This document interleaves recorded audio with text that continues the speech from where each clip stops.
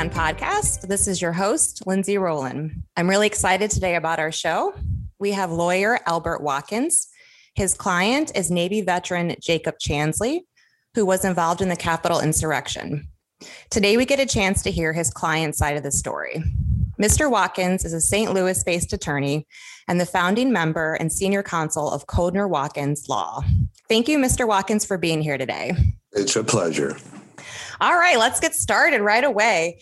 What is the current situation with your client and why is he still incarcerated? Those are two pretty easy questions to answer. One, he's in jail. His ass is in jail, sitting in a state facility in Virginia. He is in quarantine, not because he's a bad guy. He's in quarantine because of COVID. And he's in jail because the court and the government have seen fit to object to the proposition of releasing a vet who has zero criminal history, who is a peaceful man, albeit one who won the best costume contest of January 6th. Now, I'm going to have to object to your use of the word insurrection. Wait, that was my next question. Let me ask it first. The question is, if you could categorize this event, would insurrection be the word choice you would use or something more subtle? Well, I think for a handful of individuals that were involved in the visit to the Capitol on January 6th, I believe insurrection would be appropriate. When I say handful of individuals, I'm talking about a handful, maybe 10. I will tell you that as for the vast majority of the others who appeared at the Capitol on January 6th, it was akin to a pep rally coffee klatch on crack. Interesting. What was your client's intentions that day? I'm sorry, I didn't hear you. What was your client's intentions that day? To go to the rally, to... Oh, yeah. No, my client is, in the common sense of the word patriot, a patriot. He loves his country. He absolutely adores his country. He is a fan of the Constitution. He's a peace lover. He is a man who is and has been for quite some time a committed shaman and a practicer of ahimsa, which is the tenet that basically follows the fundamental principle that every beast, insect, animal, human, no matter how large, how small, their life is precious. So this is a guy who is known for not even swatting the proverbial flea. He captures them and releases them. He is not a guy who is trying to overthrow the government. He is a guy who listened to the words of his commander-in-chief, the president. He listened to the words. He supported the president. And when the president called for people to come and support him on January 6th, my client heeded that call, and he came there to support the president. He had no plan to go to the Capitol. If the president had told him to go walk to the Washington Monument and stand on his head and scream "Kumbaya" out loud for 4 hours, my client would have done that. My client went to the Capitol, walked down Pennsylvania Avenue, believing with every fiber of his body that he was doing so at the special instance and request of my president, your president, our nation's president, and that he did so to help our president save our country. Nothing more, nothing less. My client wasn't wearing a bulletproof vest. He wasn't armed. He didn't have a pipe bomb. He was not having zip ties or defensive helmets or goggles or pepper spray, bear spray. The man was armed with a megaphone. And if you think our nation is going to be overthrown by a guy wearing horns, possessing nipple tattoos, and a fur, you're wrong. That guy was no more an insurrectionist or a leader of a coup than my dog. Does your client still support President Trump, or?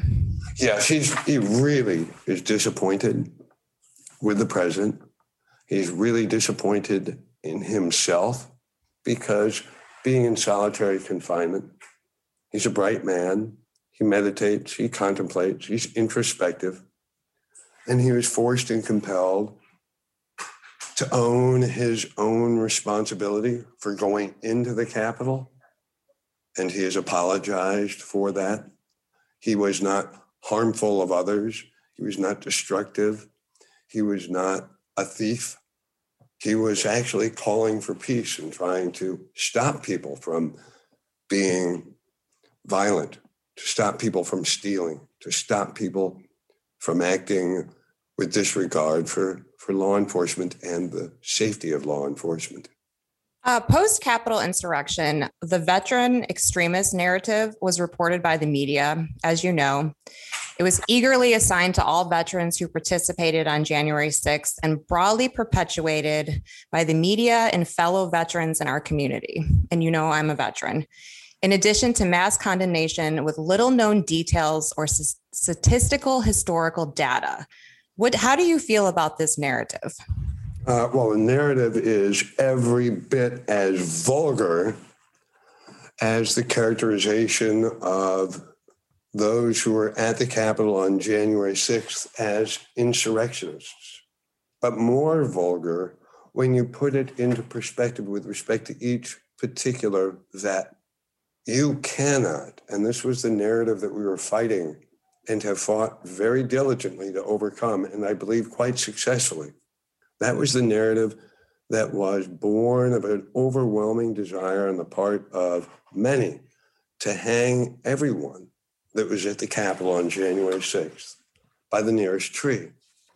And the problem with that is you simply cannot lump every person who appeared at the Capitol on January 6th under one moniker. You can't label them all as bad because the overwhelming majority of these people, veterans and otherwise, were law-abiding. They were not violating the law. They were there trying to help save their country, though even those that went into the Capitol, those that were in the military, that were vets, that had served our nation, that had become a part of that upon which we as citizens rely for our well-being, our safety, our security, our nation's best interests, were being lumped into and categorized as un-American, as insurrectionists, as people trying to overthrow the country that they love, many of whom fought for our country, many of whom put themselves in harm's way for our benefit. And they were acting at the call of their commander-in-chief. Now, what kind of nation have we become when those who are and should be so precious and dear to us are treated like redheaded stepchild on crack? It's not right. It's wrong. It's vile. It's repulsive. And what are your thoughts on Congressman Gallego has come out and said that all the veterans that were involved in the insurrection should lose their veteran benefits or their disability benefits? How do you feel about that? I think that he needs to grab the nearest, sharpest piece of broken glass and shove it right up his rectum. That's what I think. That's my opinion. You cannot label everyone under one label, under one name, under one insulting, vile name. What does a fair trial look like? And is there really going to be such a thing with these cases? And how would these... I have to hand it to the Department of Justice. They are tasked with a very difficult duty. They worked really hard. They moved really fast. Unfortunately, they moved so fast, they weren't able to keep up with a very fluid investigation. As a result, what you're seeing now is the Department of Justice becoming more focused, understanding and appreciating that which I was extolling at the outset of my representation of Jake, which is not all these people were bad. They were our neighbors, our friends, our relatives, our colleagues at work. And they're focusing on those who truly did have nefarious motives. As a result, when you're looking at trials of people like Jake, while they're charged with a lot of things, you're going to find that the government's going to be working and whittling down those charges. It's tough to defend against a trespass charge when you have 2 million miles of video footage showing my client where he should not have been. But you have to ask yourself, was he really trespassing if the president invited him? That's a whole nother question. But I do think you're going to see a disposition of many, if not all of these cases. The government knows that, no, they're going to have a very difficult time finding a jury that will unanimously convict someone who appeared at the Capitol. At the same time, the defendants are aware that it'll be very difficult to unanimously garner the acquittal from a jury. So what you're going to find is, I believe, a lot of plea deals that are worked out for misdemeanor offenses.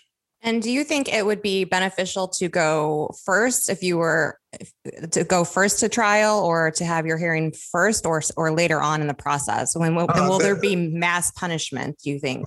No, I think what you're going to find is that there's trepidation on the part of many to try their case first. I wouldn't be afraid of it because every day we're learning something more, which means to me, the government's going to have a really tough time. And think about it. You have the government by and through its Department of Justice prosecuting individuals for following the lead of a former president who was prosecuted by our government for inciting them. So the message the government has sent out is that you as a citizen, you as a vet, you as a member of our nation's rolls of citizens have no right to believe the president, no right to rely on the words of the president. And if you do, you're going to jail. Now, last time I heard and last time I looked, there are no thought police in the U.S. You're entitled to your belief. In fact, our vets, my ancestors, your ancestors, you have served and fought to protect that constitutional right. And we lost a whole lot of boys and girls doing so. And to have our government do what it's doing right now, sending this very confusing message to all of us, is appalling. And how do you feel about the knee-jerk reaction by the Secretary of Defense? How do you feel about him doing the stand down for extremism in the military as a reaction to this? Was that a knee-jerk reaction, or do you feel like that was necessary? I don't want to be casting specific aspersions. I will say it's really difficult for a lot of people to understand and appreciate that what they saw on January 6th in a one-dimensional sense as they were looking at the TV, that gave an impression to all of us that was pretty appalling. It was pretty upsetting. But at the same time, you can't make judgment calls based on what you see on a screen. Every case, every person who's been accused, every person who is there, you have to drill down, and you have to really reliably and professionally scratch the surface and find out what was really happening. Yeah, was that statement a knee-jerk reaction? That's a fair characterization. I don't think it was. a nefarious statement, but I don't think it was one which was fairly made at a time when all the facts were known. And he should have known better than to make that statement then. Yes. It was definitely a knee-jerk reaction, I believe. What are your thoughts on former acting District of Columbia U.S. Attorney Michael Sherwin's 60-minute interview, where he suggested that some of the rioters could face sedition charges? And then the article later read that a judge scolded the Justice Department over this interview that appeared to violate Justice Department rules, and Sherwin is now under internal investigation. Yeah, as lawyers, we all have duties that are professional in nature. And as an advocate, you have a duty to zealously represent your client. If you're with the Department of Justice, you have additional professional obligations. And there are internal rules, regulations, policies that need to be abided by to ensure that the integrity of the Department of Justice is maintained. Now, that being said, the question is whether or not what he said really amounts to something which violated those policies.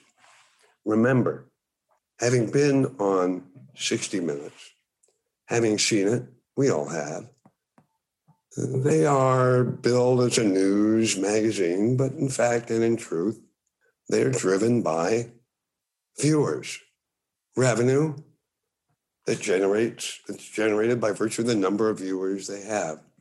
They are entertainment. They edit their interviews. They do it in a fashion which is very professional, but it doesn't necessarily mean that what you're hearing is being properly contextualized.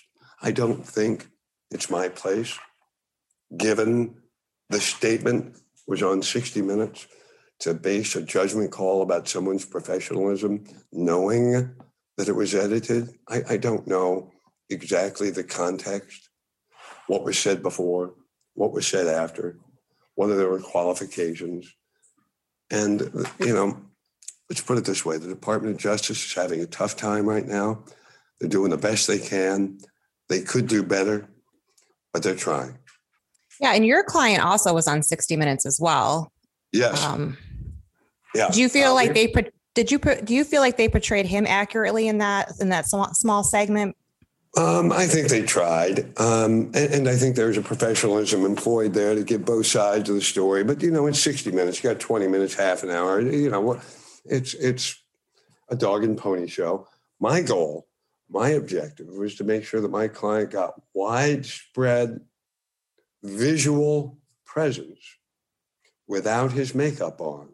Because one of the arguments of the government was my client was a flight risk because nobody knew what he looked like without his makeup.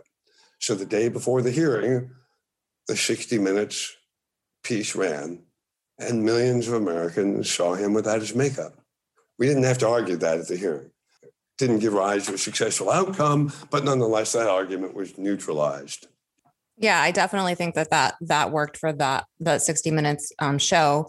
Can you walk me through the process of initially asking for a pardon from President Trump, and then go ahead. No, please go ahead. So when Jake was in jail, he was enthused. He was still highly motivated as a patriot, as a lover of his country, by the words of Donald Trump. And he was convinced that Donald Trump would pardon him and others who, like Jake, were peaceful. And he asked me to specifically reach out to the president. And I did so directly through his chief of staff. And I said to Jake, don't hold your breath. And indeed, no pardon was forthcoming. I wasn't shocked, but part of that internal introspective reconciliation by Jake needed to go through the process of giving our former president the chance to do what Jake described as the honorable thing and pardon those peaceful people who came to his aid. And when Trump walked off in the sunset with Lil Wayne, and didn't pardon his supporters, the people President Trump said he loved, that were beautiful people. My client was disappointed. He remains disappointed. That does not mean he does not support many, if not most, of the policies that were endorsed and pushed by Trump during his term. And to this day, if you see a 60 Minutes piece, yeah, he'll own up to being disappointed with the president, but he's very supportive of what the president did. Do you think if these trials were occurring during a Trump administration, they would play out differently? Of course. First of all, we would have seen a dog and pony show out of the executive office that probably would have been unrivaled, unparalleled in history. You know, the president did have the capacity to communicate in a fashion which, for better or for worse, by design or by accident, was highly effective with tens of millions of Americans. And we can't deny that. Whether you voted for him or not, whether you support him now or not, he remains a force. He remains a voice that many tens of millions of Americans listen to and support. Yes, I definitely agree. And I think you and I have both talked about that. I was actually at the Trump rally that day. So a couple tough questions I want to ask you, or maybe not tough for you, but I just want to get them out there. Is your client part of the QAnon movement? No, he is a supporter of many things, but he's not violent. He doesn't believe in insurrection. He does not believe that you should undertake anything that is going to hurt or harm others. He's supportive of law enforcement. He believes in free speech. He believes in peaceful protest. He isn't shy about letting his opinion be known. He does believe many theories and many of the tales of woe that do fall under the umbrella of Q. But that doesn't make the name Q Shaman was actually given to him. He didn't, that wasn't his. Yeah, moniker. I saw that. Yeah.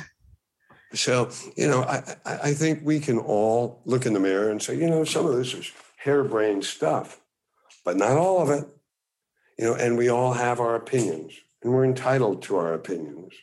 And the minute our nation ceases to permit us to have our opinion, we cease as a nation to be the United States of America. And is your client a white supremacist? No. Furthest from it. His embracing of life does not permit racism or supremacy based on melanin content to be a part of his life. And where does the note play in that he left for Pence that said, it's only a matter of time, justice is coming? Sure. If you read the transcript of the words spoken by the president on January 6th, he said, not verbatim, but something very similar. And the need for justice is something that is very near and dear to Jake, something that he believes is a core tenet that should be observed by all of us, justice. And so what he wrote was akin to, but not verbatim, to that which was spoken by President Trump at the Ellipse an hour earlier. Yes, I remember. And then some conspiracy theorists have said that your client was a paid actor in all of this and that this was staged. What would be your response to that? My suggestion to you is that his bank account will prove otherwise. My suggestion to you is that my client felt this was something he was called to do. My client felt this was his duty as a patriot, that this was an undertaking that he pursued to help his president, his commander in chief, our nation. If this was about money, this shaman would not be in jail. And what else do you want our listeners to know that is not being told in the news right now? Yeah, every one of the people who walked down Pennsylvania Avenue, with very, very few handful of exceptions, were people who they weren't possessed of a criminal background and a history and an objective that was nefarious. In fact, but for the words of the president, their president, our president, they wouldn't have walked down Pennsylvania Avenue. They weren't in D.C. knowing that the president was going to say, we're going to walk down Pennsylvania Avenue. They were there to support the president. And one of the things that nobody's talking about, but it's out there, is our federal government is sending this horrible message out to all of us that you cannot and have no right to believe your president. And don't you dare do what he calls you to do. Imagine if that was the message in the 60s and early 70s in Vietnam. Imagine if that was the message that Desert Storm, all of our armed force members said, I